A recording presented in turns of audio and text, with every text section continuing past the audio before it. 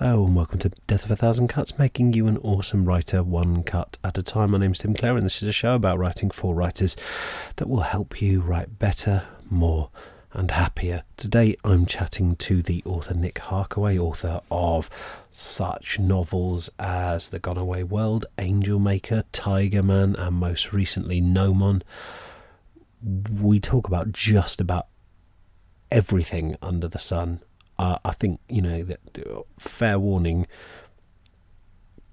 I imagine Nick would resist a characterisation as a polymath, but he is certainly interested in loads and loads of things and fascinated and just infectiously curious about the world, and his enthusiasm for how amazing things are and how often scary things are is comes through in this chat, I think, and I really, really enjoyed talking to him. It's actually so much, in fact, that it was quite a trying experience editing it. Just hearing, I apologise in advance for the various awful noises that I make laughing at him, because I sound a little bit like a kind of goblin lackey at points during our chat. Now, what I feel you don't necessarily need to know before this, but what I'd like to say anyway, just so you do, is that this isn't the first chat that we recorded. Me and Nick, the week before, had recorded an interview that went on for 2.5 hours, and it was only after we'd recorded it that I realised all my recording equipment and backups had failed simultaneously. So I had to go back to him kind of cap in hand and tell him what had happened after we had what I had considered a really great, interesting chat. I mean, the fact that it went on that long was part of it. I didn't realise it had gone on that long, and the time just flew by. And he was very, very cool about it and just said, "Oh, let's just record another one. It'll be even better." And we went to re-record, and we had a completely different chat. No, we didn't repeat any of the stuff. We just talked about completely new things. So I just want to pass on the information, whether it's useful to you or not, that Nick is not only furiously intelligent, but really cool and nice as well. And I managed to sort of engineer a situation through my own incompetence where I got to chat to him for 4 hours of tape time about everything from the nature of reality to you'll hear. I don't need to preempt it. I'm not going to do a big pitch for pre-ordering The Ice House on this episode. Next episode I'll give some shout outs to loads of people who've kind of stepped forward to say that they're pre-ordering it in anticipation of this is my second novel coming out on May the 2nd. I'm making a foolhardy but completely wholehearted now. There's no point, in for a penny, in for a pound. I'm 100% in for trying to sell 1,500 copies in hardback in the first week to get it onto the Sunday Times bestseller list. I'm going to go for it. Why not? Let's have a try. I'll put links in the show notes if you'd like to pre-order. Then you can get yourself a beautiful hardback first edition. It does look really cool, and I think the content is pretty excellent. It's certainly my best work. So if you liked The Honours, you will definitely like this. If you haven't read The Honours, you can go and pick up a copy of The Honours and then read this, the sequel, and I think you're going to really enjoy it. But I'm, about 5,000 to 6,000 people listen to this podcast every week. So if a quarter of the listenership go and click one of those links and pre-order, then I'll be a best-selling author. I'm not relying on the podcast. I'm trying to take some other avenues. I'm going onto social media. I'm tapping at my friends. I'm looking at ways I can do ridiculous publicity stunts. I'll talk about this on another episode. I don't want to sort of eat into your time with Nick, but if you want to support me and the podcast, the absolute best way you can do that is just grab yourself a copy now. Go and click one of those links. I really appreciate it. If you like what I do, if you like the stuff I'm putting out into the world and you'd like to continue to support that and help me do it, that's the best way you can do it, because that will change my life basically. And it is a very long shot, but I'm going to go for it because the payoff would be amazing. The other thing I wanted to say is, of course, you can just, if you want to help me just keep the lights on there is a Coffee page that there's always a link for that you can just drop me a few quid to help with my hosting costs. But in terms of stuff for you, if you want some help with your writing, don't forget I've got a entire free 8-week writing course in podcast form up on my website, timclepert.co.uk. Click through to that, or just Google search Couch to 80k Writing Bootcamp. 10 minutes of writing a day, completely free. Over 12,000 people, I think it is now, have tried it out. I get letters about it every week from people who are just finishing it or just starting and enjoying it. Seems to work with a lot of people. Try the first couple of episodes, see what you think. The whole thing is free from beginning to end. There's no premium content in it.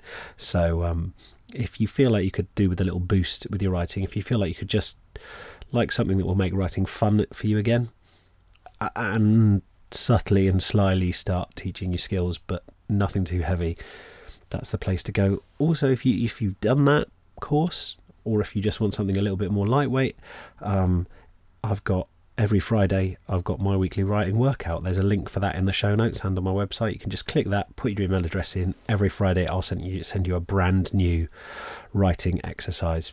People are letting me know about that all the time. People seem to be really enjoying it. It's just a way for me to share some exercises and just run a little free writing group once a week. You don't have to do it on the Friday. You can save them up if you want, but each one only requires 10 minutes of your time. So it's just another way you get a little thing from me saying, hey, this week I want you to do this. They're always focused. They're not just a prompt. They're not just a one line. They're the explanation of what you're doing and what kind of skills we're trying to develop doing it. But it will never take you more than 10 minutes to do the writing thing, and hopefully that will help you out. If you just want to have a win in your writing every week, you want to just do something and look back and go, I did that thing. I know how that important that is, and I think it's the way to bigger things. So that's available, and there's links to that in the show notes. That's it. Oh, and the last thing I want to say is, like, if you enjoy hearing Nick today, which I can't imagine you won't, there's links to all his books in the show notes as well. I'd love you to click through and grab, well, Gnomon is a good place to start, but otherwise, we talk a bit about The Gone Away World. His books are definitely exciting, and they are, some of you will love them, some of you might bounce off them, but those of you who like them, it will be like finding the thing that you didn't know you needed all your life. So, I'm a big fan, and I'm a bit sycophantic in this interview, and that will come through, but I think it's earned because he is an excellent and conscientious writer. So without further ado, I'll just let's get straight to it. This is me chatting to Nick Harkaway. So the weirdest thing, the one thing I wanted to sort of mention to start, and then we can go into various things, and I want to ask you about research, and I'm afraid I'll sort of rehash a couple of things that I said, but also try to kind of inject it with at least an edge of spontaneity. But the weirdest sort of bit of synchronicity happened. So me and you, when we were talking, we were chatting about just sort of like all this technology that in Gnomon, like becoming real. Yeah. And stuff that you'd extrapolated, but really were just interested in the implications of it more than this being like an actual exercise in future predicting. So literally, I went downstairs from having the conversation, and my wife and daughter were in, and there were scientists from the University of East Anglia downstairs, and my daughter had like an infrared like eyeline reader wired up. There were like lasers around the room, and they were like reading her tracking, her visual tracking, her sort of so much stuff that actually is kind of in the opening of the book with the kind of press conference. First of all, your living room is so much more interesting than my living room. What happened there? Well, I mean, it was a solicited visit. Just kind of crash in through the... They didn't like rappel. They were like, no. So my wife works as a press officer doing science at the University of East Anglia, and she signed my daughter up for, I guess, like they're doing like developmental, clinical trials. Sounds like they're injecting her with a super drug. I don't think that is part of it. They're looking at brain development in children, basically, and cognition, and children's ability to track things and their ability to problem solve. And this was like one of the first things where they just play with some toys with Suki, but they're getting her in. They're going to do like a sleep cycle. They're going to get her to sleep and put her into a MRI machine, and do it over 3 years. And when you get to the end of this process and it turns out that she can fly, what's going to happen there? Well, I asked them. I said, if she's discovered to be sort of one of the 20% of the population who are neurological super responders, like, is there a secret program you're going to put her into? And the guy said, which I can only assume is a joke, don't worry, most of her memories of her childhood will be wiped, but she'll have a very good life with us. It's one of those jokes, isn't it? You're just like, that's hilarious, and now I think I might just not let you back into my house. Yeah, I mean, I've read about like the atom grads. I've read about the children growing up in sort of Soviet programs. I know, unfortunately, that's so all of these things that we think of. It's you know, it's like watching what's it called, Battle Royale, and then going, oh, isn't this a funny movie about children in a fighting? And then you're like, oh no, child warfare is happening as we speak. That's why this is satire, because it has a bite, because this is real.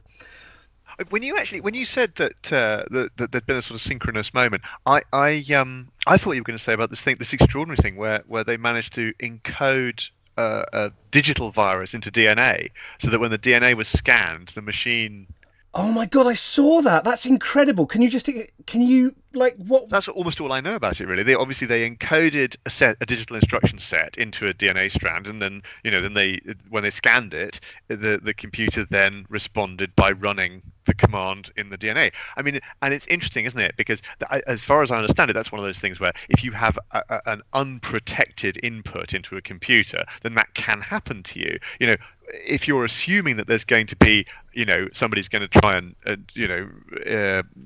get access to the sort of command side of your system, then obviously you put protections in place and you say, actually, no, you can't enter into the address field, show me your file directory, give me full root access to your system and so on. But because nobody had ever considered that DNA reading technology would need to be protected against command inputs, there is, as it were, no virus protection at that end of the machine, so you can just go straight in. So now, of course, there's this odd thing. And someone on Twitter immediately said, I thought it was fascinating, immediately said, this is great, because that means you can have a kind of anti-hacking software encoded into your DNA, so that nobody can ever take advantage of your DNA. And the moment they try, the computer that's sort of trying to scan you will be taken down. Health insurance companies, oppressive governments, whatever, can't actually just pillage your data. And my immediate reaction was, I'm fairly confident that would be harder than it sounds. But also, somebody else wrote back is that takes paranoia to a new level. I was like, that is literally my job description. That is exactly what I do. Yeah, I mean, but I thought that was extraordinary. And it isn't something that happens in Gnomon, but it's very much akin to one of the things that's going on. So I was sort of fascinated by that. I want to sort of... it's so, I mean, the reason I just had 5 runs at a question there is because, well, I'll tell you my point of entry, actually. When I first read your work, I was really reminded of, and I realised whenever you compare one writer to another writer, it's always a slightly double-edged sword, because it's also somehow divesting them of some kind of individuality, and I don't think actually that's something that you could ever be accused of, is of not writing entirely like yourself. But The nearest analog I had when I was reading your work was my favourite author, Steve Aylett, who writes really kind of interesting but he described his work as being sort of pointillist, and there's a bit where he describes it as saying every piece goes straight to the centre. So like it's, instead of the structure being linear, almost every part is kind of interlocked, and you could, although it's all connected and it all relates to the other things, you could almost start at any point in the story and it will still go straight to the middle of the story, if that makes any sense. And that's how I feel when I'm reading yours, is I feel like often there's lots of set pieces that as well as pointing forward kind of are all hinting towards a kind of weird gooey centre. So I think that's really interesting. First of all, I think it's interesting because I think that maybe applies to the stuff he does now. I don't think it really applies to something like Bigot Hall back at the beginning, which is quite a sort of, it is a like yeah, I mean, I suppose that's a fairly more straightforward. I was going to say straightforward piece of satire. I mean, my gosh. Really like his stuff, and I enjoyed Bigot Hall, and I now can't remember the name of the book before that, which I loved. The Crime Studio, maybe? See, now, and I thought Crime Studio was fantastic. I'm very into his stuff. I think he's excellent. And it's interesting, actually. I mean, you're the first person who's brought that up. I can absolutely see that with some of my stuff, probably less with Nomon than with some of the other things, but there's definitely, that he's definitely in the mix there. But I think, I mean, Nomon was my first attempt to do something that was consciously not non-linear structurally, although in some ways it is, but which was that consciously constructed and strange. I mean, I've obviously done strange things before, but they were, in a very real sense, they were quite simply put together. I mean, I try to structure everything generally, not everything, but I tend to lean on the detective story structure in my writing, and I do it so vaguely and so broadly that in a sense it becomes meaningless, but it helps for me because with a detective story structure, you as the writer and then also later the reader, everybody knows exactly where they are, because in a detective story you have a crime, you have an investigation, you have a solution, and the process of going through that journey can go anywhere, but once you know that that's the form, you're confident that you will eventually arrive at a destination. And once you've given people that confidence, of course, they're then prepared to go anywhere with you. So if you start, you can go completely Douglas Adams, and you can start, on a bridge in Putney, and 5 seconds later you can be on the far side of the universe, and then 20 minutes after that, you can be at the beginning of the universe, or you can be subatomic. It really doesn't matter, as long as they have a sense of that progression and they trust you to take them to the end point where you're back on the bridge and you're revealing who the criminal is, and and the justice or injustice or whatever it is, the process finally is done. People will go anywhere with you.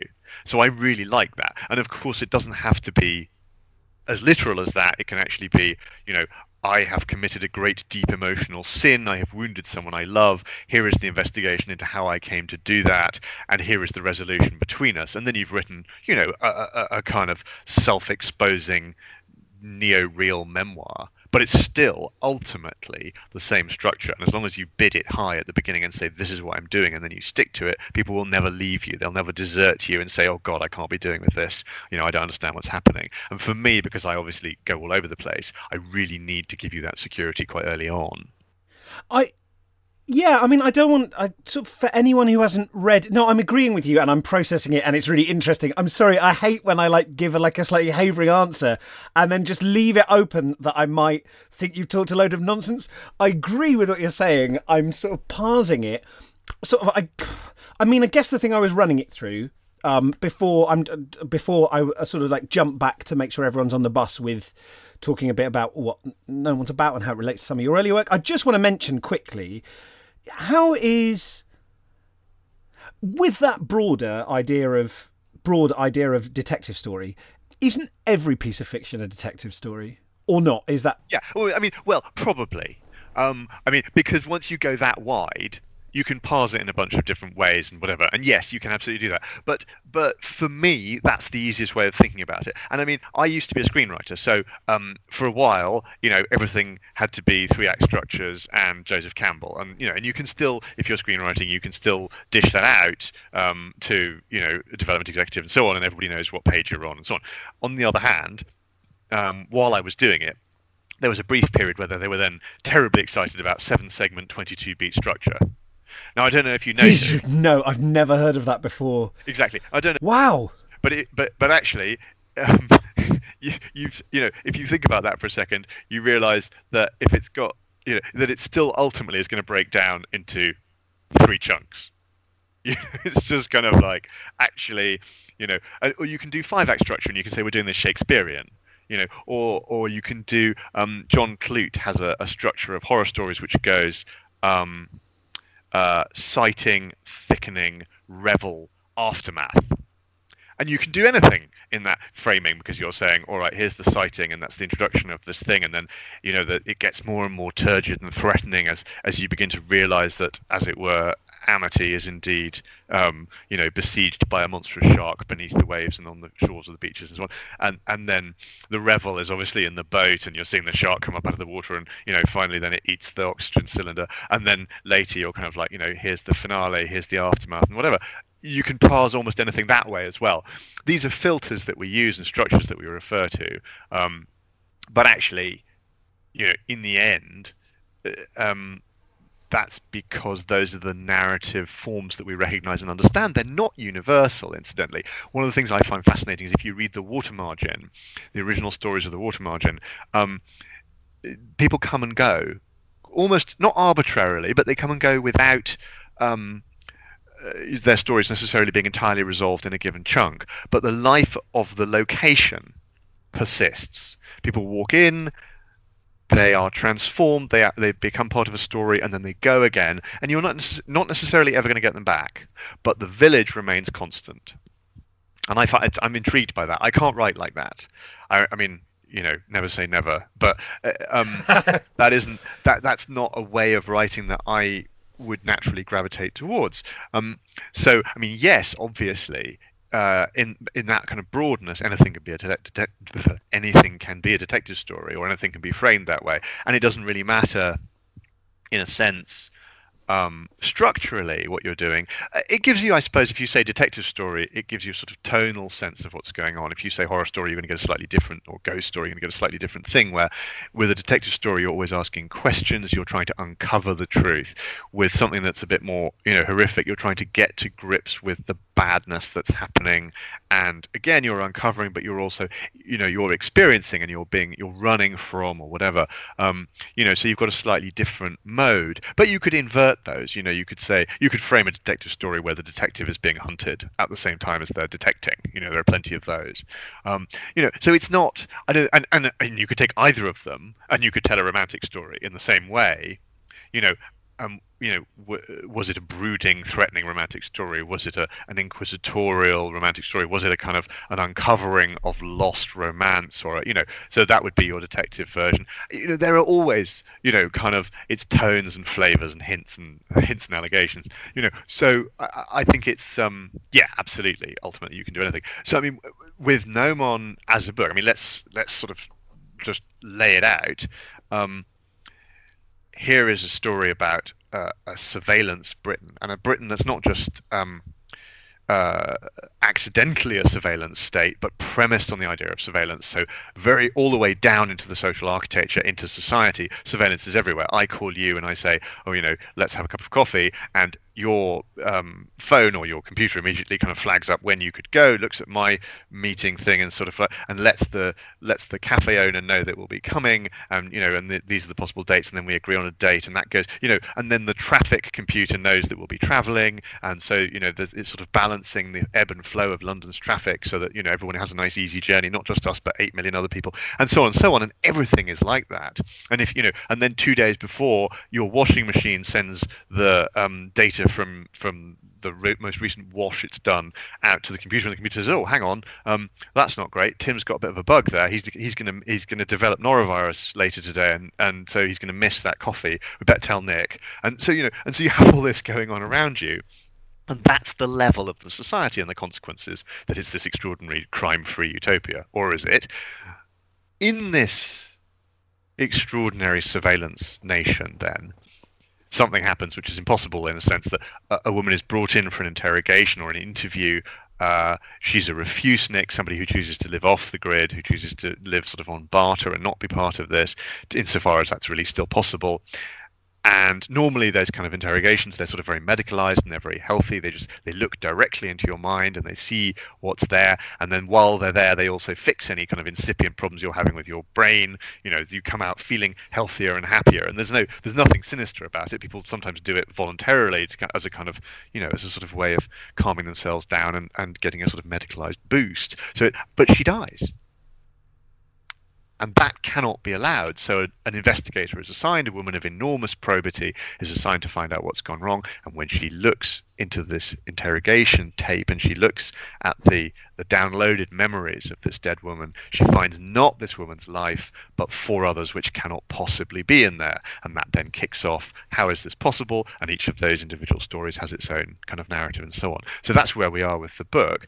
But again, obviously, there's an overt detective story framing, and then in each of those sub-narratives, there's also a kind of a mystery going on, and gradually they all bind together to produce what I hope is a kind of satisfying conclusion. I imagine you're all wondering why I've called you here this evening, right? Yeah. And actually, I think one of the chapters even still has that heading because I think I'm clever. Oh yeah, that's yeah. So, and that is the kind of Hercule Poirot reveal. And again, although we're going to go all over the road, very, very early on, first page really is a declaration. This is a story about a death, and we will together unravel that death. Bear with me. The second page is really odd, and it was quite interesting. We had quite a wrangle when I was editing because it goes from this kind of very clear declaration of the yeah. You set up the world with like incredible, considering sort of all that you've told me and all the interesting things. Like as a writer, I would find it so hard to go, how do I slice this amazing cake? And I think you really get a focus on that. I mean, I started, with that kind of police procedural, and then immediately the second page is kind of slightly eerie and strange because I wanted you to have, first of all, the detective story feeling, and second of all, the warning.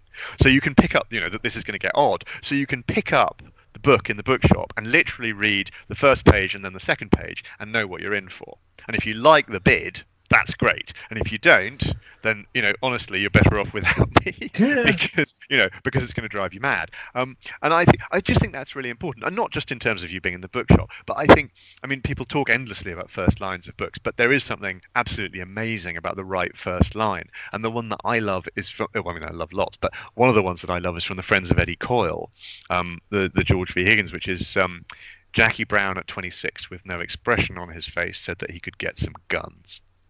And you're just right. You're just like, okay, I know what we're doing. I'm just like, very clearly, this is the kind of story this is, and from then on, you know exactly where you are. Do you feel, because it reminds me of when I started going up and doing the Edinburgh Fringe, and there was a whole thing because I was doing like stand-up poetry, and there was a whole thing in the performance poetry community, such as it is, this weird little kind of brigadoon that kind of appears around the country, and we all know each other, this bizarre village of people doing something that you really shouldn't be able to make a living from. And there's often a vexed debate about whether you mention, when selling your show to try and get audiences in, whether you use the word poetry. Because people are going, well, people like it when they see it, but sometimes they're put off by it. And what we found, I think the place I came to was kind of what you were saying, that it was easier to get people in if you were slightly sort of dishonest and cloaked what it was about. But then often you got just a larger audience of people who were not bought in and felt slightly swindled. And actually, in the end, what worked was going, this is what it is. Do you like it? And actually, often when you've got such a range of stuff available, the show that says, this show is going to be about my obsession with Sylvester McCoy in Doctor Who, that's what the show's about. That show is more likely to find to sell out than one that goes, I don't really want to admit, because a lot of people won't be interested in hearing about Sylvester McCoy. But the people who like it needs to be able to find you, and if you hide what it's about, they can't find you. So you're basically setting out making a promise at the beginning of your book. I think with books particularly, and especially with long books, you make a promise at the beginning, and you've got to give people an idea of where they're going in some way, and you've got, here's my promise, this is what I'm going to do, and then you have to make good on that bargain.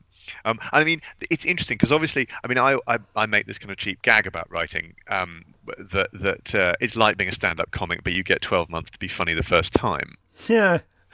And there's an element of truth in that, but also in terms of practicality, there's truth in that, in the sense that I don't know if this is still true actually, but historically, one of the things about my books has been a kind of slightly atypical sales pattern where they sell and continue to sell across time. So very rarely do they kind of tick up high enough to go onto newspaper bestseller lists or something, but at the same time, they sell month by month quite a large number as people kind of pass on to one another. They go, oh, I just read this, and you need to read it too, because I know you're going to like it, because I've read the book and I know who you are and you're going to like it. And so I get this weird thing which is great, where it's a kind of consistent month by month thing, but you never get the kind of whoosh of kind of, wow, you've gone into the bestseller list and it's amazing and we must all celebrate. But the sales are still very solid. So that's very pleasing, but it's also slightly odd. And I think part of the reason for that is because the books declare themselves,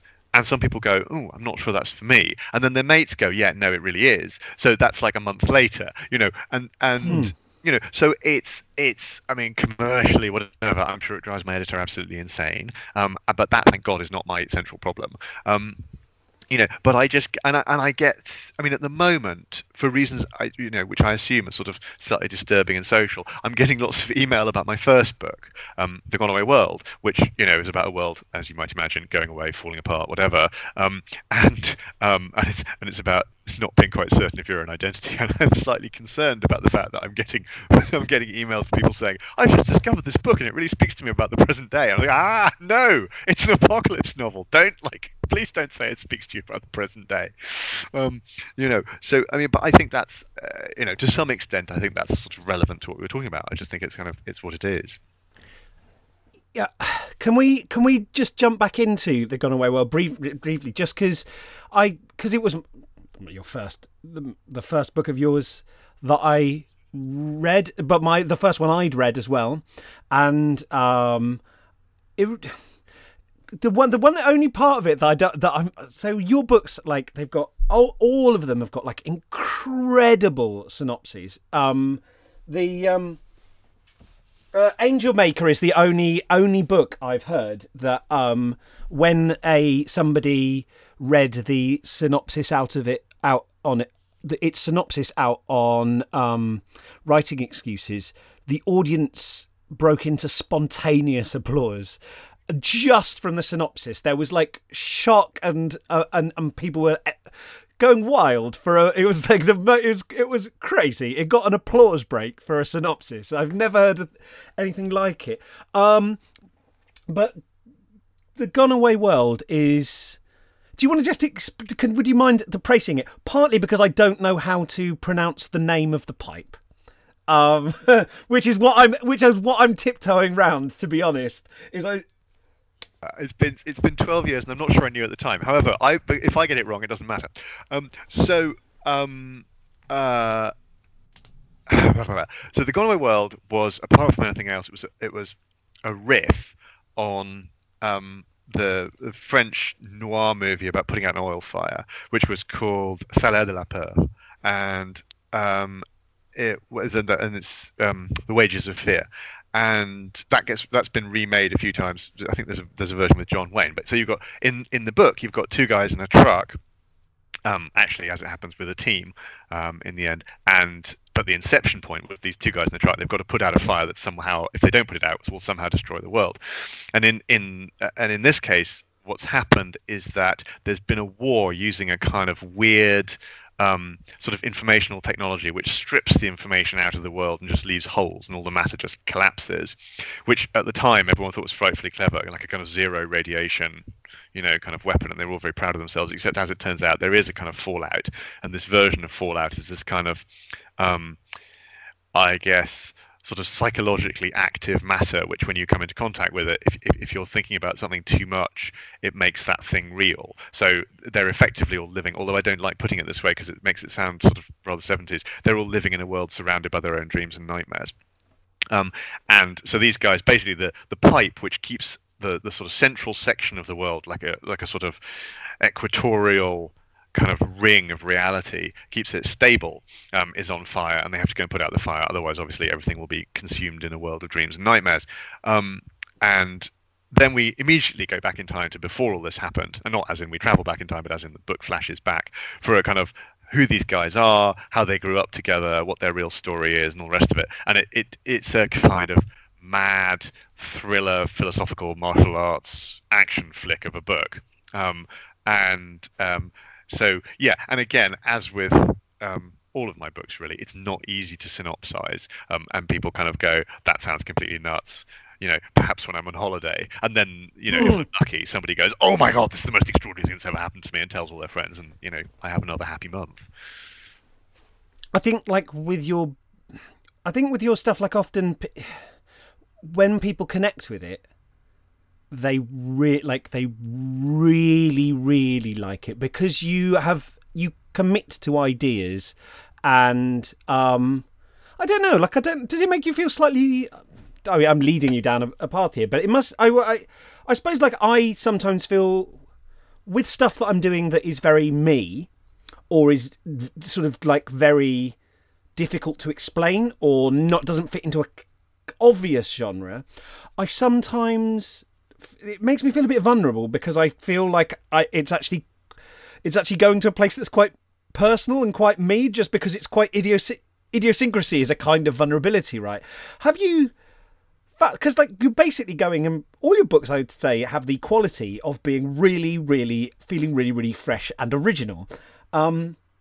Is it scary taking that to an editor and going, this is what I'm doing? Well, I'm not scared of taking that to an editor, because if I was pitching books to editors, they'd never greenlight any of them. They'd never say yes to any of them. So I take manuscripts, and I just go, look, here's what I've done. And they look at me in abject horror. And particularly if you can imagine taking Nomon. Nomon is a long book. And you take Nomon, and it's like half a box of paper, and you dump it on the editor's desk. You're like, hey, look, I made you a book. And you can just see him looking at it and going, just from looking at that, I know that the accounts department is going to be like, you want to make a book with how many pages? Are you mad? I mean, fortunately, there are people like Neil Stevenson and George R.R. Martin out there who will routinely turn in books that have to be printed on Bible stock. So there's like a kind of hardcore, icebreaker ship out in front of me, kind of turning in books. Or what was that book? Was it The Kills that was kind of 1,000 pages long or something? Anyway, yeah, and these people kind of, they're out there ahead of me. And as long as I turn in something that's shorter than, one of these really absurdly long, amazing kind of things that someone's been recently very excited about, I'm kind of okay. But I definitely, my relationship with my editors is always kind of, I think they sit there, they hear that there's a book about to land on their desk, and the first thing they do is go and get obviously some sort of iron struts to prop up the desk. Yeah. But then also they sit there with, I imagine, a mixture of anticipation and dawning horror.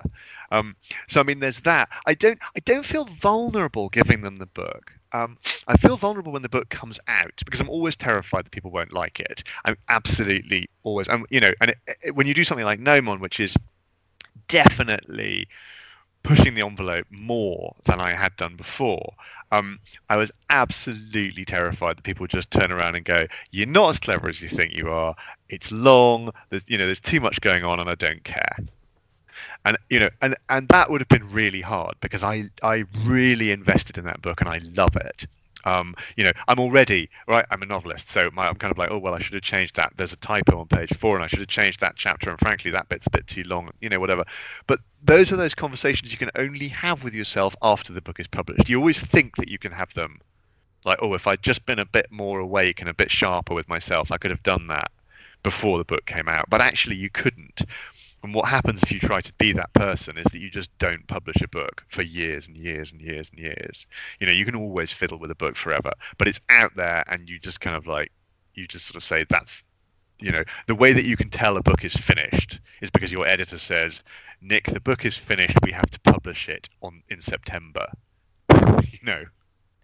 It's a really it's a really weird cycle that I don't know if you go through this, and I'm going to put in a supplementary question in this just to make sure people are kind of able to follow along. But that I don't know if you get this with a book, but that you have like you begin, and because it's coming hot off the heels of another book where you've sort of seen the end state of that book, there's like a feeling at the beginning of like, oh, why have I forgotten how to write? When of course this is just what a first draft looks like. And then as you start to get into sort of redrafting and stuff, that often there's peaks and troughs where you don't know what you need to do. Something's not working. You don't know how to fix it. You get edits back. You don't know how to fix them.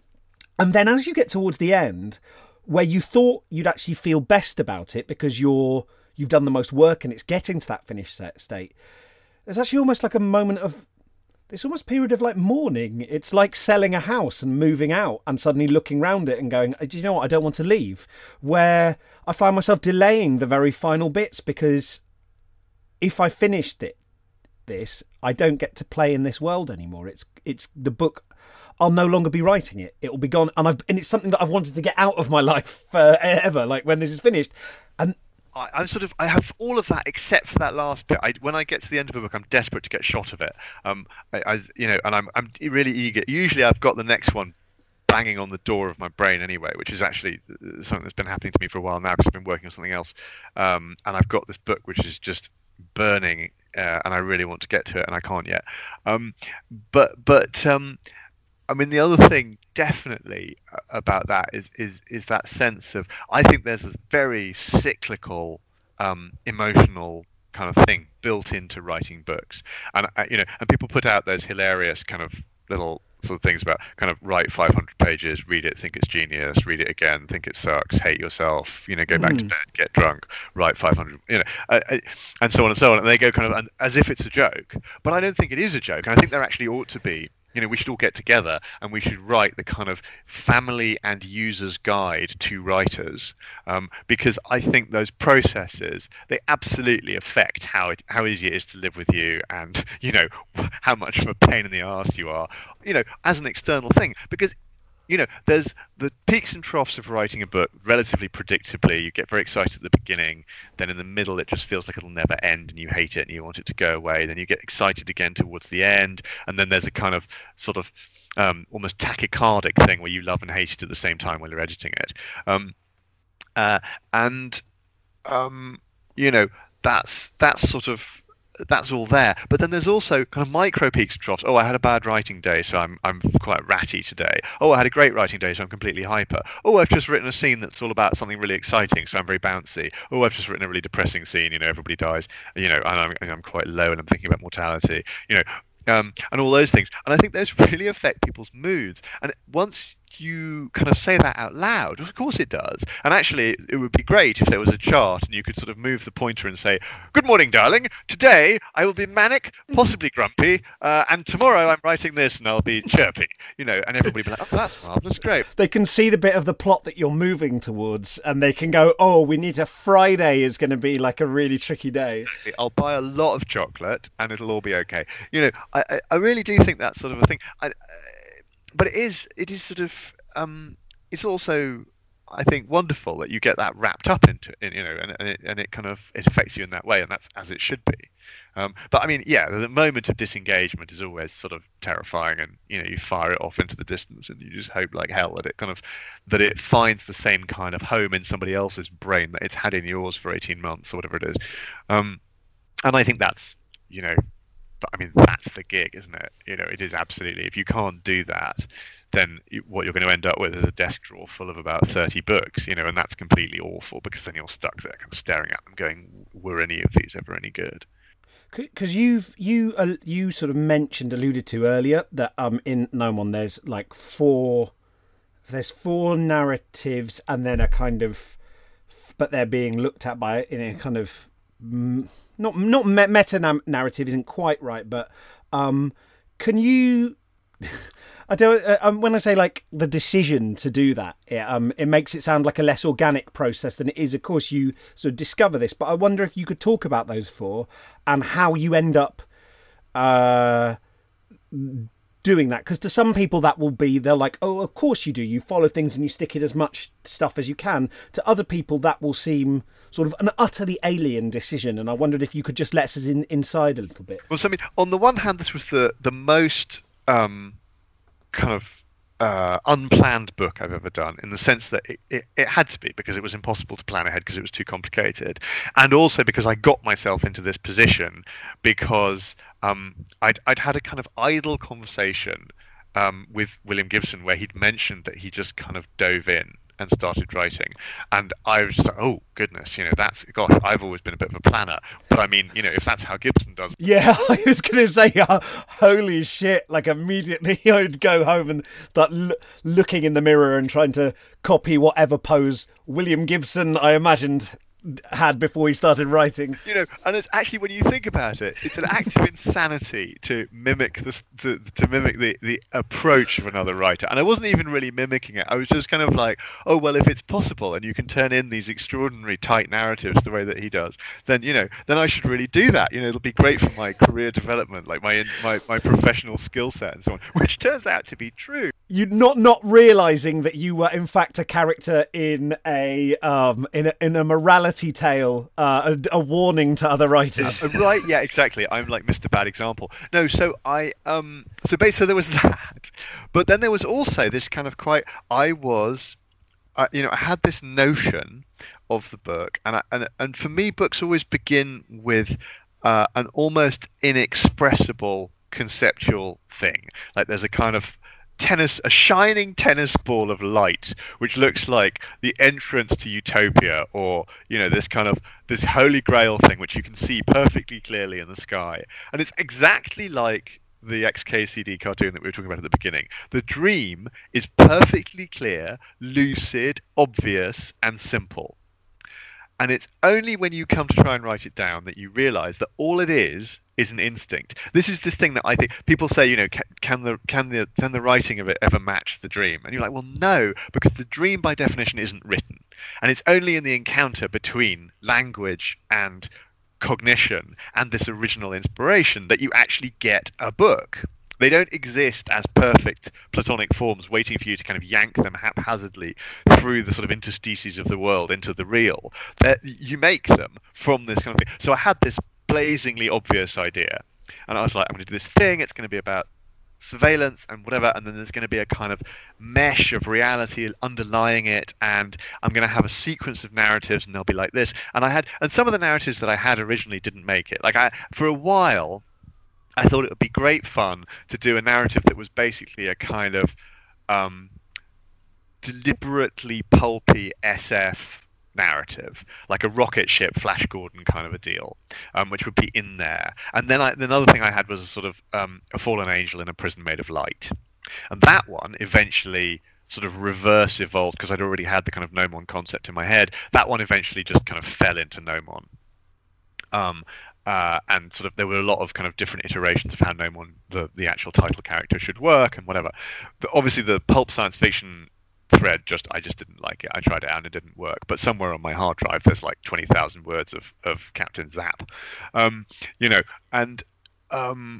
so I had this kind of crash notion. But then I was like, okay, now we start writing, and I began to write, and what we actually end up with is Konstantin Kyriakos, who is a Greek banker in a financial crisis. When I started writing, there was only one, really. Now there's sort of been so many sequential ones, but it doesn't really matter which one. Then there's Athenaeus Carthaginensis, who is the jilted former lover of the man who we know as Saint Augustine of Hippo, although she just knows him as Augustine. And that, incidentally, is a true story in the sense that Augustine had a lover while he was a student in Carthage and after, and she bore him a child. It's a very sort of biblical way of putting it, but they had a child together, and who I think then died quite young. And we know the name of the child as given as Adeodatus, but we don't know, as far as I know, we don't know her name at all. She just disappears out of history. And there's this whole sort of extraordinary moment where Monica, Augustine's mother, says, actually, you need to marry a good Christian heiress, not this kind of ragged woman from Carthage and her disreputable ways. You're going to be a senior member of the clergy and so on. You can't possibly, and so on. And so he says, all right, actually, you're absolutely right. We can't do this. And then he turns around and he says to Monica, actually, you know what? I'm sorry. I'm not marrying your young heiress. I'm actually just going to have a life of kind of celibate contemplation.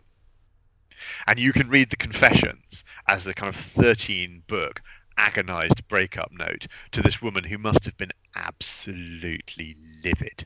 And I should think she found them extremely unpersuasive as a sorry, because they're quite self-justifying and splainy, right?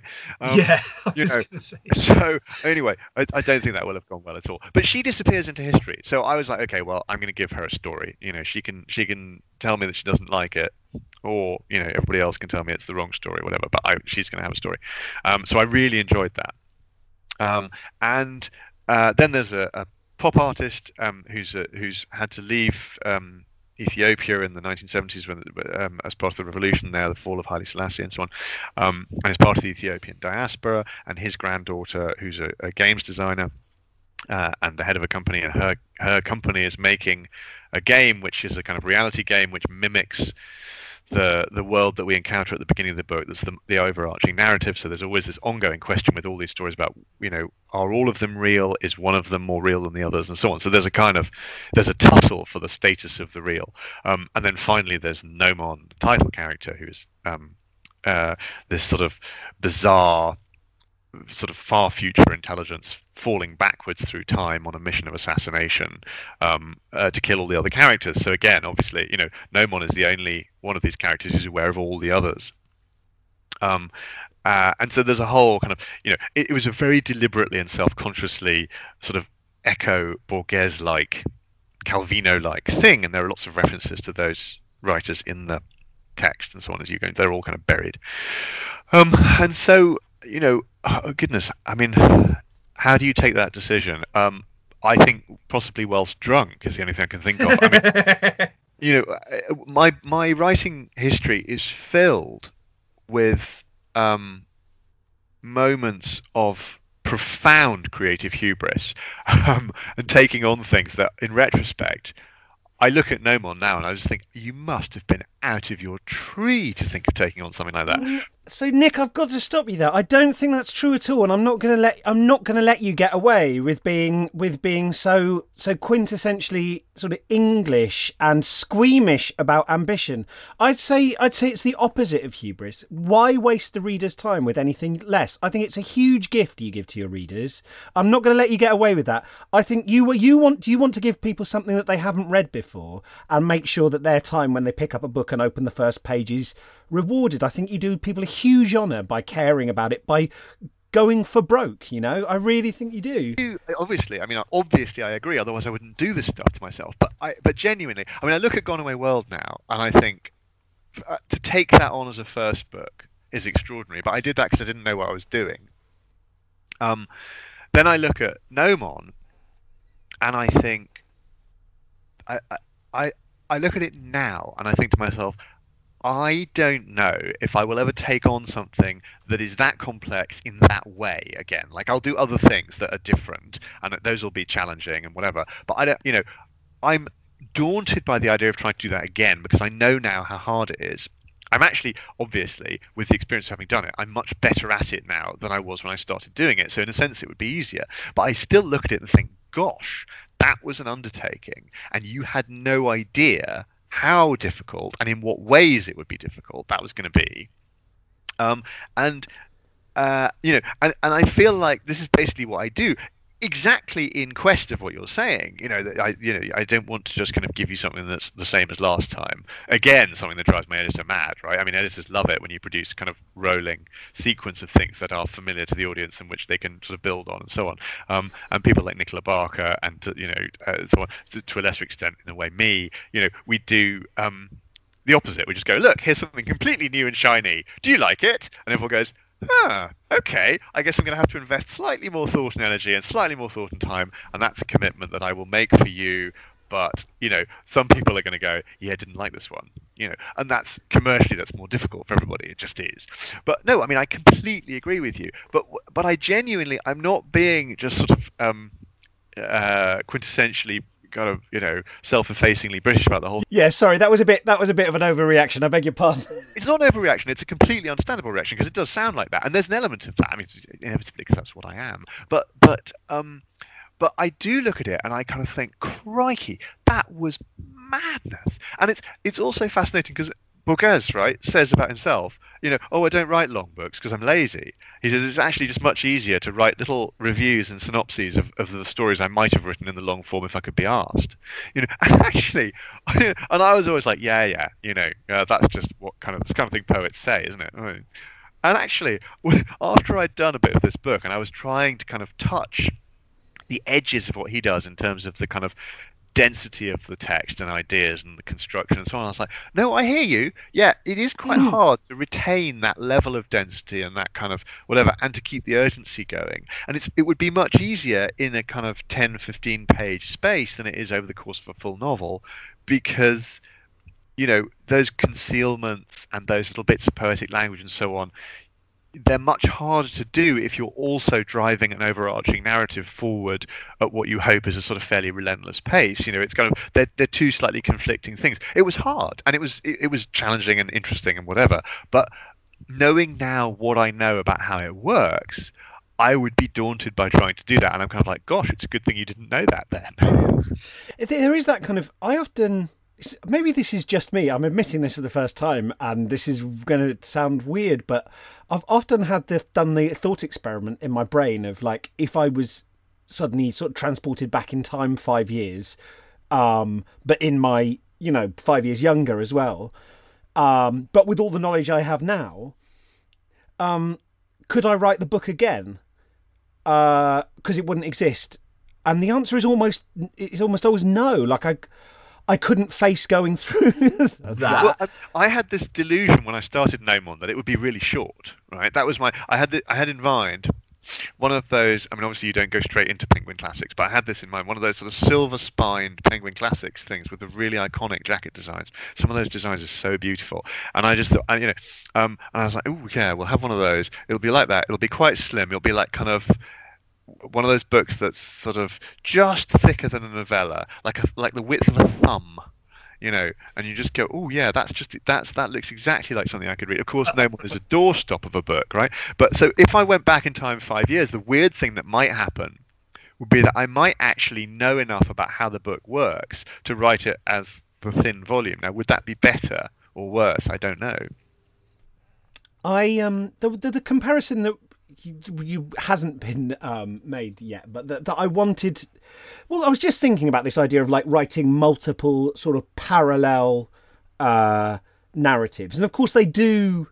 As the story, we do learn how they sort of are married, and there's resonances, but also the effect. It reminded me of the Master and Margarita, and this thing, and again, I'm just going to take me back to Steve Aylett, but he in his book, The Heart of the Original, he talks about I just pulled it down from the shelf because it was making me think of this. But it says the book has two settings: Soviet Moscow during a visit by Satan and his carnivalesque attendants, and Jerusalem at the time of Jesus' execution. Rebounding back and forth between these two atmospheres and pondering why they exist in the same book, the reader ends up tasting a space between the two, which is deeply strange and which could not be conveyed by any other means. Now, I was wondering whether by having these different narratives, and I am asserting something to you as a douchebag and then inviting you to either agree or disagree, but I wonder whether that kind of shining tennis ball, which kind of is almost like a synesthesic concept, is almost like for you,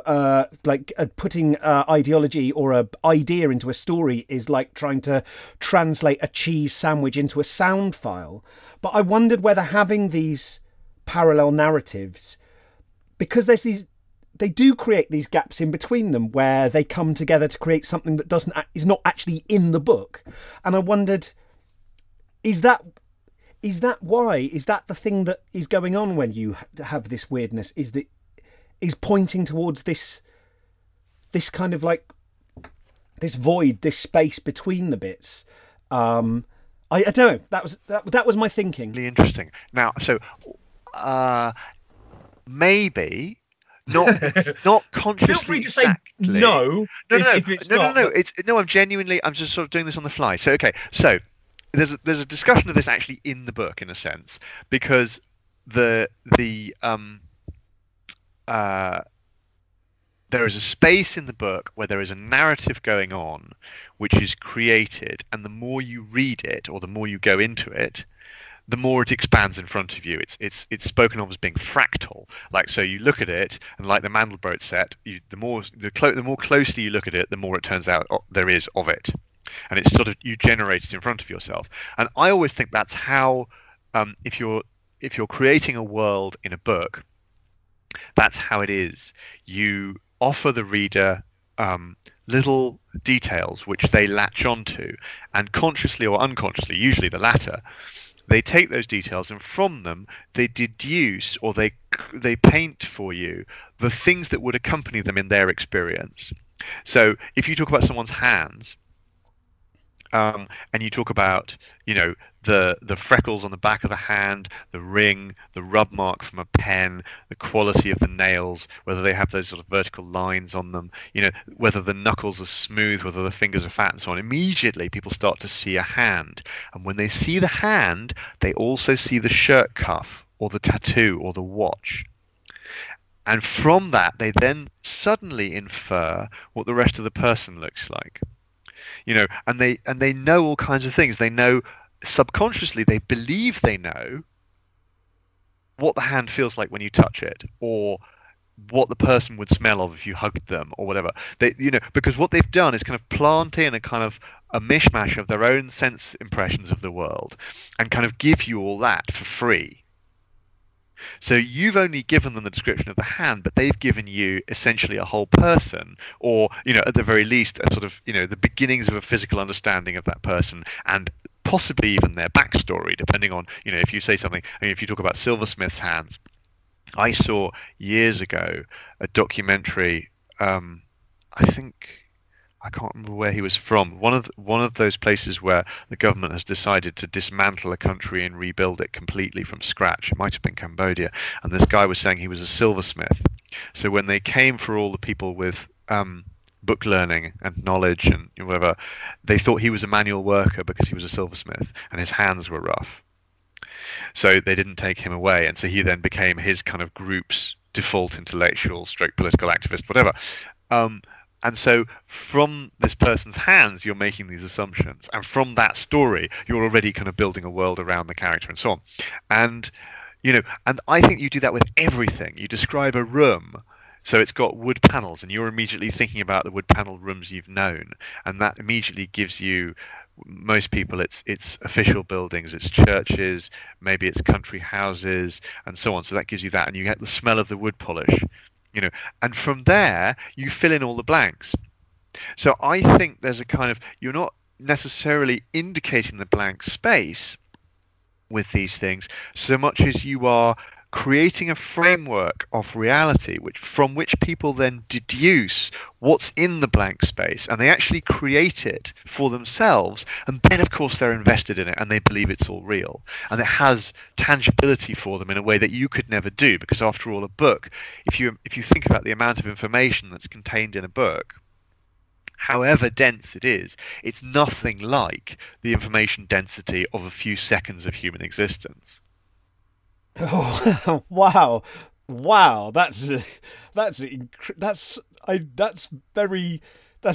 once extremely deep and should have been obvious to me, and yet it feels like an incredible revelation. I think, but I'd say the one thing I'd say go further with though, Nick, is that a lot of the things that you're creating because of the worlds you're doing, they are inviting us. They're creating things that do not exist.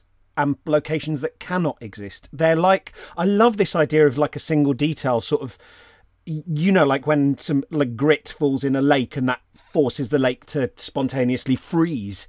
I love this idea that you can also use that to kind of, you're kind of like we were talking about with hacking the DNA. You're taking these systems in our brains and you are tricking them into creating these sort of bizarre mashups of existing tropes in our heads to create whole worldscapes that don't and can't exist.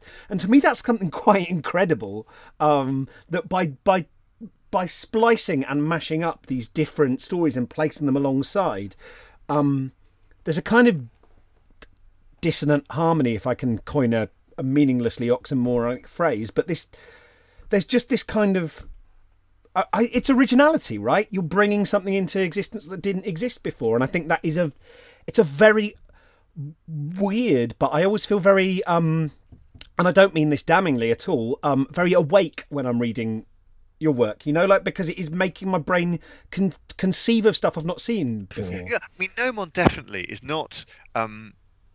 It's not a book that lulls you in that, in that way. There are books that I read and listen to as audiobooks particularly that sort of actually they have a kind of wonderful sort of rich ebb and flow, and you feel very calm as you begin to read, and it's sort of, and you don't have to, you're spectating. You don't necessarily have to engage cognitively. You can just experience the book and it washes over you, and it's beautiful.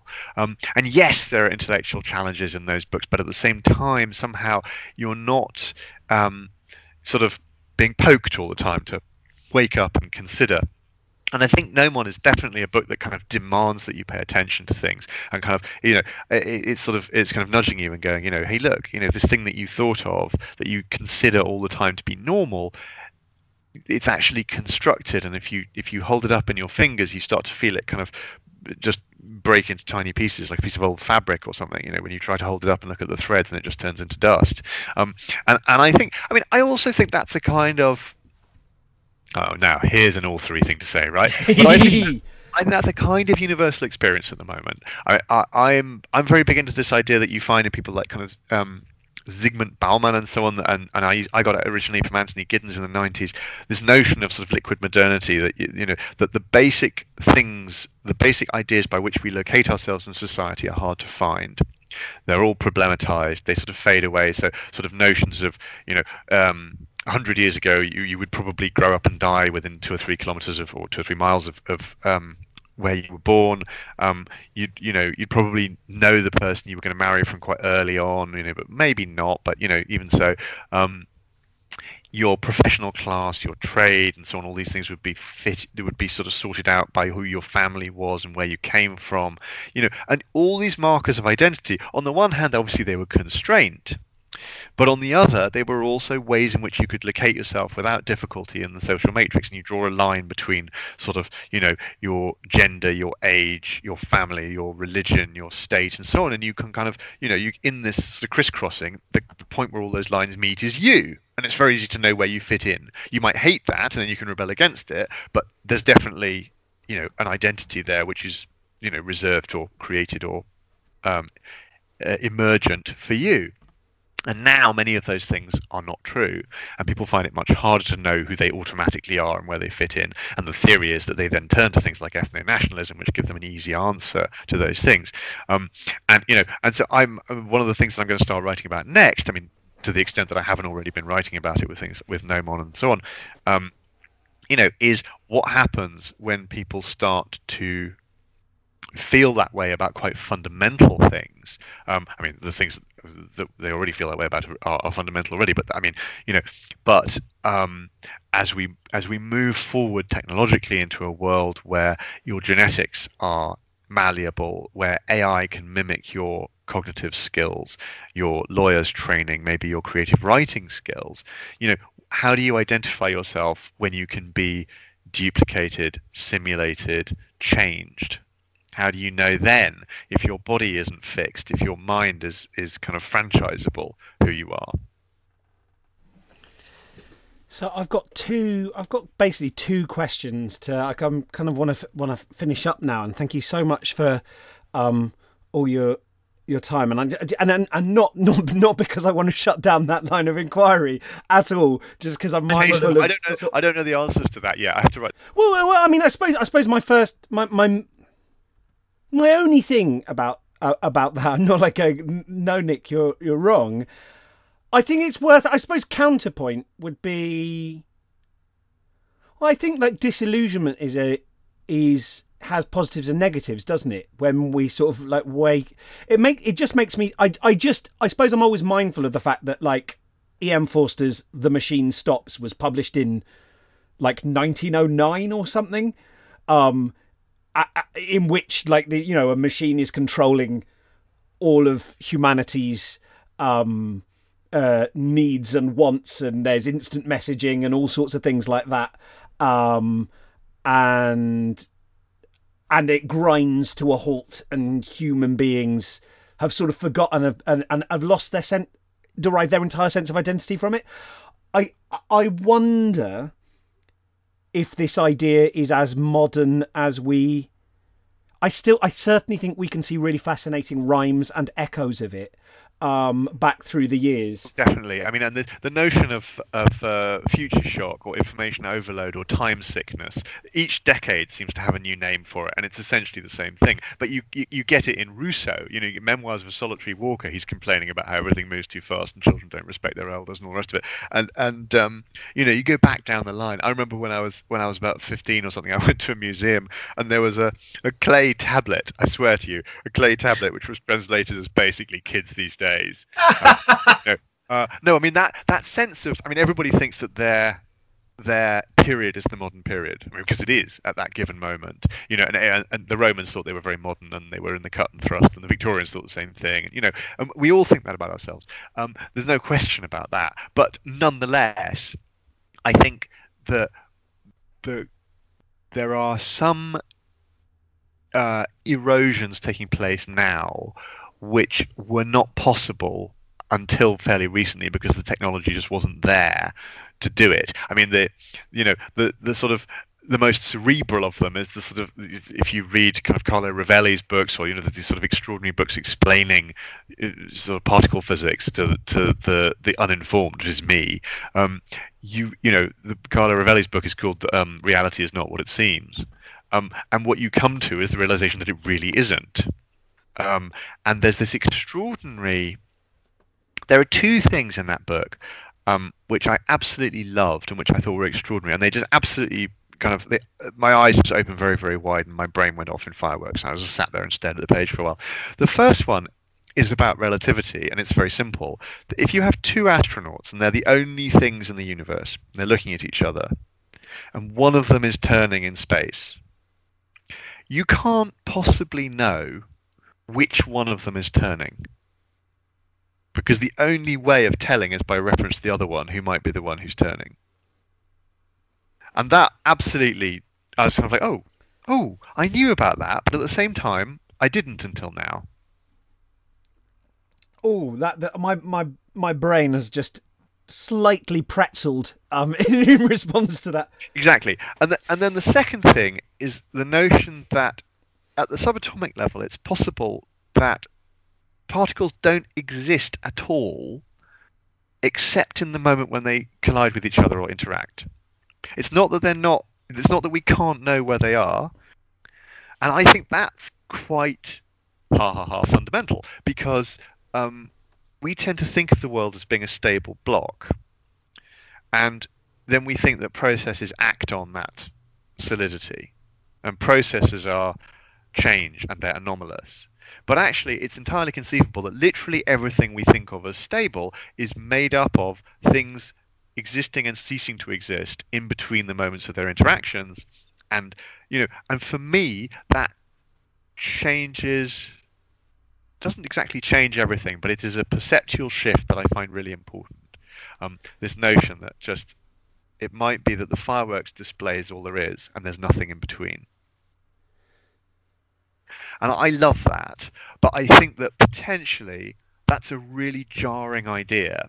And obviously, particle physics in sort of everyday life and going to the shops is not a factor, right? I mean, obviously, on the one hand, it controls everything, but on the other, it's not a factor.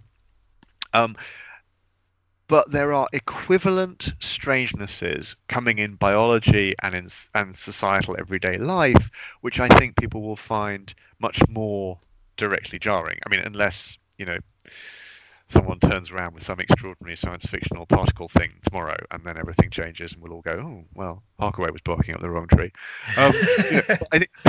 I feel like there are, you have George Church, who's one of the sort of leading synthetic biologists, and synthetic biology being the making of organisms at a genetic level, or the tampering with, so that he's involved in the efforts to de-extinct certain creatures like the aurochs or the passenger pigeon or whatever. And he said a little while ago that the thing you have to understand is that the growth in this field is absolutely phenomenal. It's not just a kind of upward line, kind of zooming off into the distance. It is actually it's exponential, so the pace of change is accelerating. And that's not guaranteed to last forever. It's not a fundamental universal law, but the idea of something where the change is getting faster and faster, not just that the curve is very steep, but that it's getting steeper. So what you thought was the pace of change yesterday is half of the pace of change today. And what you thought was that, and so you get used to it today, and you're still off the pace by 100% tomorrow. And that process is something that I think people find very difficult to take on board, because it just seems, you can't ever get used to it, because your estimation is always linear, not exponential. And the way to sort of demonstrate that to yourself is to get a chessboard and put a single grain of rice on the first square of the chessboard, and then 2 on the second, 4 on the third, 8, 16, and so on. And you won't get very far into the chessboard before you have to go to the supermarket. But you won't be able to get all the way across the chessboard, because by the end of it, you need billions of grains. So, my question, I've got 2 questions. One's about your craft, and one is ruthlessly strip mining your years of hard work to enrich ourselves. So the question I want to ask, because that stuff that you're giving us, and these like incredible kind of like, I guess, like kind of thought jungle gyms, I realise I've just infantilized the wonder of the universe. That's actually exactly what they are. And it's also, it bears saying that all of this is architecture and framing. And in the midst of all this, I do all this stuff in the background, but the stories have to revolve around the characters. I mean, it has to be about the people. All this is great, and it's and as you say, it's a jungle gym for the mind. It's absolutely what it is, and it's also about providing people with a frame for new situations they have not yet encountered, so that when they do encounter them, they're not completely flattened by them. Like, if you encounter a situation you've never met before, you've never considered, it's very hard to respond. If you've actually been thinking about it in another context, you go, oh yeah, all right, I'll just do this. Which I think I think that's a really important job for writers at the moment, is to offer the frame for situations that haven't yet happened. Anyway, yes. So my question was going to be, you mentioned to me, because I remember like last time we met, you were reading bits from Gnomon, but you were still kind of like, it was, you were still working on it.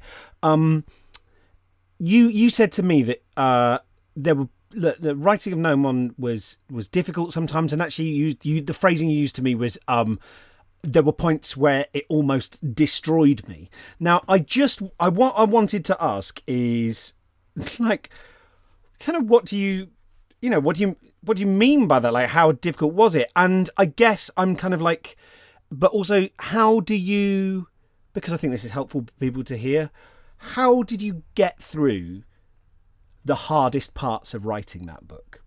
You know, what keeps you going? Because I hear a lot from people.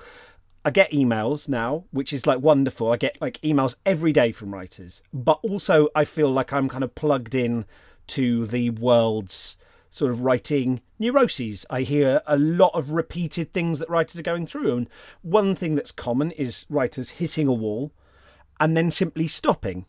And so I asked this to a lot of authors I have on the show, which is like, when you got to this difficult point, how did you get over those humps? Because the way you describe it sounds like it was quite difficult, and like we've described earlier, it's not always clear with writers how joking they're being about these things. So I just wondered if you could talk about that a bit. It was genuinely hard, and it was the first time when writing a book that I wasn't absolutely certain I was going to finish it. I mean, in the sense that I kind of knew that I could choose to carry on and that I would get to the end. I mean, that's the thing that happens to you when you've written a couple of books, is you're kind of like, I can do this, I know I can, it's just a process. And so there's that confidence, which is, I mean, again, creative hubris, but it's important. It's a really important thing to have. And it's just you put one foot in front of the other. But let's just kind of back away from that, because that makes it sound very kind of trivial, and it's not. So the first thing is what was happening. That was that there is a multiplication of possibilities when you work with multiple stories. They affect each other. They knock on to each other, and the more of them you have, the explosion of possibilities is more pronounced. And I was finding that really difficult. And I was initially I was 3D printing in a way. I would write a bit, and then I'd do the next bit, and then I'd go back and overlay that onto the bit before, and then I'd go and do the third bit, and I'd overlay that onto the two bits, and then the two bits would change, and that would change the third bit. And there was this endless process of recursion and repeat. It sounds like you're like replicating that kind of like exponential curve of modernity, right? You were making it exponentially more complex. Yes. Yeah. And so first of all, there's a pure sort of iteration problem. The second thing is that, as you say, this is a kind of jungle gym set of concepts. Some of them are hard, and you cannot be troubled by my intellectual incapacity, right? I'm wrestling with these concepts myself. I'm not a physics person. I have undergraduate philosophy and social and political science. I'm not like one of those guys for whom mathematics or any of these things is easy, but none of difficulty that I experience can make it through to you. I have to be the filter so that it looks from your end as if this novel always knew where it was going, was always confidently and joyfully and breezily assured about its, whatever, and just it all has to flow and feel completely natural, even as you receive vast amounts of information, concept, emotional information about characters, a sense of who they are, a sense of the world, and plot. All this stuff has to go into you without you really noticing. Like, you can be alert to it, but you shouldn't feel weighed down by it. And so, I stand between you and the chaos that is my own brain. That's part of the thing, right? So it was the process of structure and creation, the resolution of those different plot lines and all the different character threads and their emotions, because you want, as you're doing your overarching detective story, each individual scene has an ebb and a flow. As you're doing each individual sub-narrative, each of those has an ebb and a flow, and each individual scene of that has an ebb and a flow. How those waves interact with one another across the sub-narratives, between the sub-narratives as a group and to the main book, and between each individual sub-narrative and the main book, and between each individual sub-narrative and the main book and the other sub-narratives as a group. You are resolving these things all the time. Right, so it was hard. It was just crazy hard. It was just administratively difficult. Like suddenly going from running a company with 3 employees to running a company with 100. Whoa. I don't know. It's about the mathematical multiplication of possibilities. If this scene goes here, then that means that the next scene has to be more upbeat or less discursive or more actiony or less actiony, whatever. So this scene feels like this, that scene feels like that. Now, if you change the scene order and you bring in another scene in the middle, then does that still work, or does that ebb and flow now not work and it feels jagged? It's all kind of, you have to fall effortlessly through this, or at least as effortlessly as I can contrive, but that doesn't mean that it's effortless to put together. In fact, very much the reverse. So that was why it was hard. The solutions I attempted for this turned out to be very stupid. The first thing that I tried, first of all, I just tried to gun it through, right? You put one foot in front of the other. Trench warfare. That works up to a point, but after a while you just start to fry, and you come down kind of, with your eyes kind of staring, looking as if you've been taking methamphetamine. I was going to say, for like to try and sort of like just forced march through it with that level of awareness, you must have felt like Superman, like hearing the screams of all the people he can't save around the world while trying to just keep going forward. I was going to say doing that thing where he turns the world backwards in time. I mean, just like, so yeah, absolutely. So then I decided that, okay, I was going to have to kind of, and this is my instinct anyway, is to sort of not plan, but acknowledge the plot lines and draw them out and whatever. So I have a whiteboard, and what I usually do is I draw things on the whiteboard. I draw flow diagrams and whatever. Oh, that's my doorbell. Never mind. And so I do that, and you can go and answer it. It's all right. I don't want to answer it. Yeah, please do. I'll just go, and I'll be right back. Make a note of where I am. Of course. And we're back. Okay. So there we go. So first of all, you try the forced march, and that doesn't work. And then you think, okay, what I'll do is I'll keep a kind of running sketch on the whiteboard, and I'll just do that. And what I then do is I photograph the whiteboard so I can rub it off and write something else. And I thought, oh, hang on, I need that still. So I printed it out. So gradually, I ended up with a serial killer nest of images hanging on bits of string. And the whole book on sort of index cards and scraps of menu and whatever, and bits of printed out text hanging from the walls and ceiling on blue tack and so on, which turns out to not work because paper weighs something, and eventually what happens is that the string breaks, or that comes out of the blue tack, it falls on the floor, and 700 pages of plotting and madness and so on tumbles into an inextricable mess, like the opposite of the Big Bang, goes back to the center of the room, and you've got nothing, and you know nothing. And I've come to the conclusion that actually it's not that serial killers make those nests because they're mad, it's that they tried to plot a novel and they went mad and became serial killers. So that doesn't work. And then I realized, and this is actually the sort of almost the most important thing that I realized, that I had been trying to write from beginning to end on a process that was actually, although I wasn't trying to write from beginning to end exactly, because I was trying to do each narrative from the beginning to the end, but I wasn't trying, and then I was sort of meshing them together and whatever, and that was sort of holding me in stasis. And I was like, oh no, hang on, no, you really don't have to do this in order. You can write the scenes that matter, and they dictate then the other scenes before. And you can go backwards from the scenes that matter and forwards from the scenes that matter. And you can make a decision about what those interactions need to feel like, need to look like, how those characters need to feel at the end, how they, what needs to happen at the end, what needs to happen in the middle, and then you can fill in the blanks from there, so that the story grows organically from the central scenes, from the spine, from the whatever, rather than trying to hold all that in your head and reach each point as a way station. And that's the sort of weird illusion that I think I'd been carrying around for quite a while, that you needed to sort of hold the story entirely in your mind and proceed in a kind of orderly fashion from beginning to end. And in fact, it goes much better and works much more sensibly, particularly if you're meshing narratives like this. If you start by writing the scene that defines the whole thing, and then you write the scenes that depend from that, and then you're locked.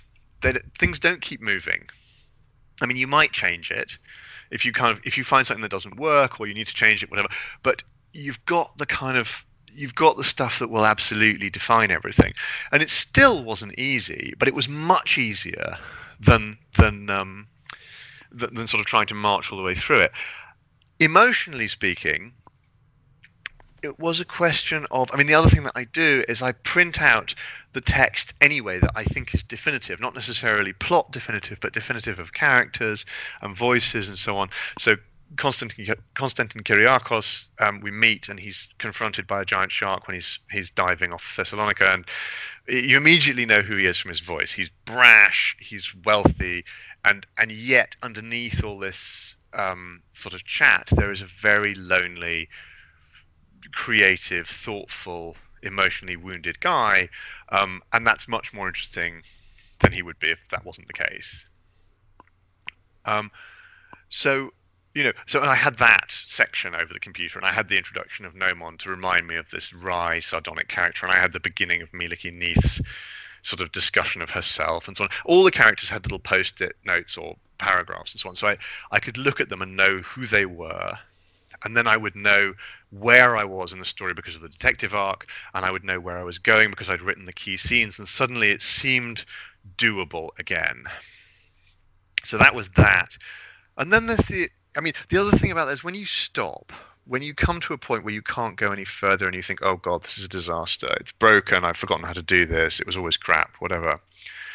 I think it's really important to trust yourself in both directions. That's to say, first of all, trust your original inception of the idea. Look at it and go, yeah, this is still a good idea, right? I mean, it really is. I've gone wrong somewhere, or I've made a decision that locks it all up.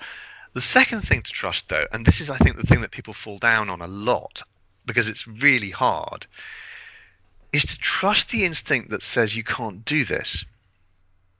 Take the message from the same skill that allows you to write the story in the first place, that you're getting it wrong and you need to back off and unpick, because very often you lock at page 204 and you can't get to page 300 and it's all tears, and the reason for that is on like page 80, and it's not even very big. So that was the thing that I carry around, is that sense of it can all be okay again.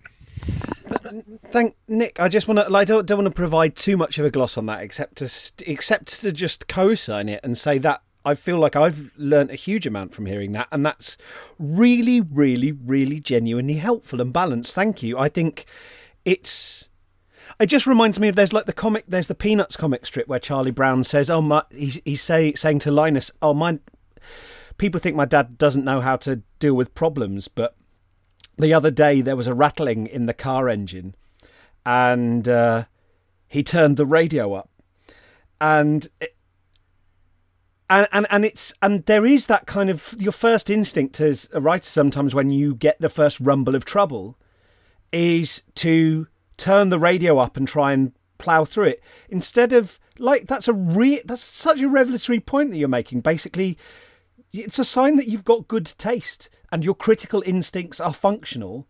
Well done, you have self-awareness. Why not use that and trust yourself that you have the ability to act on that? Now, I tell you what, here's the other thing though, because since you mentioned the Charlie Brown thing, the other thing about that is that depending on the story you're writing and the moment that the story you're in, you may just be able to turn the radio up. And it's very easy to sit there by the side of the road, taking the tyre pressure and doing the dipstick with the oil and hoping that the carburetor, and so on. And yeah, actually there might be something wrong with the engine, but does it matter? Because sometimes, and it really depends on the book, sometimes you can just roll the damn thing over the line and no one will ever notice the engine wasn't working. It's you have to be that one. I think you have to be really alert to what kind of story it is. Because it can go wrong for you. But if you read thrillers, quite often they've got a gaping hole in them. There's some moment where someone does something totally irredeemably stupid or totally out of character, and it always drives me mad if I catch it. But very often, people don't catch it, and even if they do, they'll rationalize it away, and it doesn't really matter. if you're explaining the nature of the universe, then sooner or later you're going to have to come up with the nature of the universe. But if you're telling a story where the focus is somewhere else, and it's some of the great thrillers, some of the really amazing thrillers have a moment where you go, really, as I think about it, he probably wouldn't have been able to buy a pair of gloves at 3/4 of a minute after 3 in the morning in a rural village in Shropshire.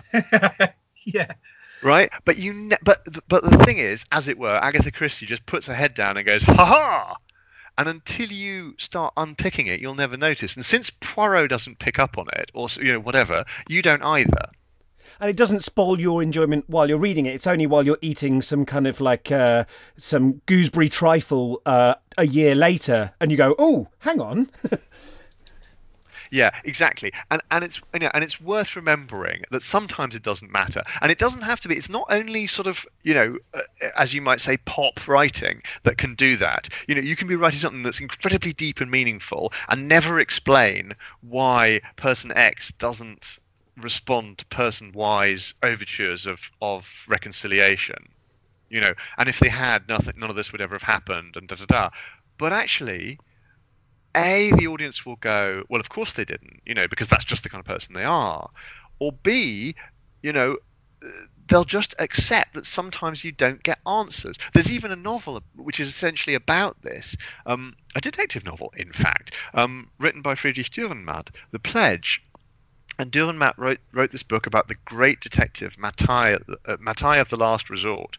When you really need to find the bad guy, you call Matai, and Matai comes in and he imposes order on the chaos of crime. And he comes in, and they bring him in for this case where this guy is murdering. He's a serial killer, is killing. He's abducting and killing children across Switzerland, and he works out. From the information, he works out the route the guy is driving in his car, and he puts himself in a petrol station at the point where he knows the car will be running low on petrol, and he waits because he knows what the traits the guy will have, and he'll be able to recognize him by the car, by the combination of clothes and car and size and whatever. And he never comes. And when you meet the detective, he's broken and just working as a pump attendant day in, day out, kind of drunk and desperately waiting for this serial killer to show up to prove that he was right. And so spoiler alert, tune out if you want to read the book. What eventually turns out to be the case is that he was right, but the guy died in a car accident the day before Matai took the job in the petrol station. So he was right, but the universe just intervened, and chance is more powerful than logic, is the kind of, or at least plays a role that you must acknowledge in logic. So you can't even in a novel, you can't control all the variables. It'll turn out that you accidentally think that you accidentally imply that Martinique is off the coast of Africa or whatever, and people will notice, and maybe for 10 seconds they'll think you're an idiot, and then they'll pass by, or alternatively they'll just never notice. And it's just anything. There are flaws, and sometimes they're deep flaws, sometimes they're shallow. And I think all writers get this. Like, you get a note from somebody saying, "I loved your book, but actually Boxwell Street is in NW7." And you're just like, "Is it? Damn!" And you go there, and you're like, "I would have sworn it wasn't, but it is." But it doesn't actually matter. And with plotting, it can get into the state where you're fretting, you've got the car by the side of the road, and you're trying to pull out all the stuff, but actually nobody will care if you just drive it over the line. And that's worth knowing too. Nick, thank you so much for generously giving your time and just being... I don't want to be too obsequious, because then it sort of like slightly mars the whole thing with you having to either accept my thing or deflect it in some way that forcing you into kind of like these cowed retractions. But genuinely, just thank you. I know it's going to be so useful to so many people, and it's just a real joy to talk with you about your books, and just to talk with a writer who is so full of obvious enthusiasm and passion and love for the craft. Oh, well, it's such a pleasure. Anytime.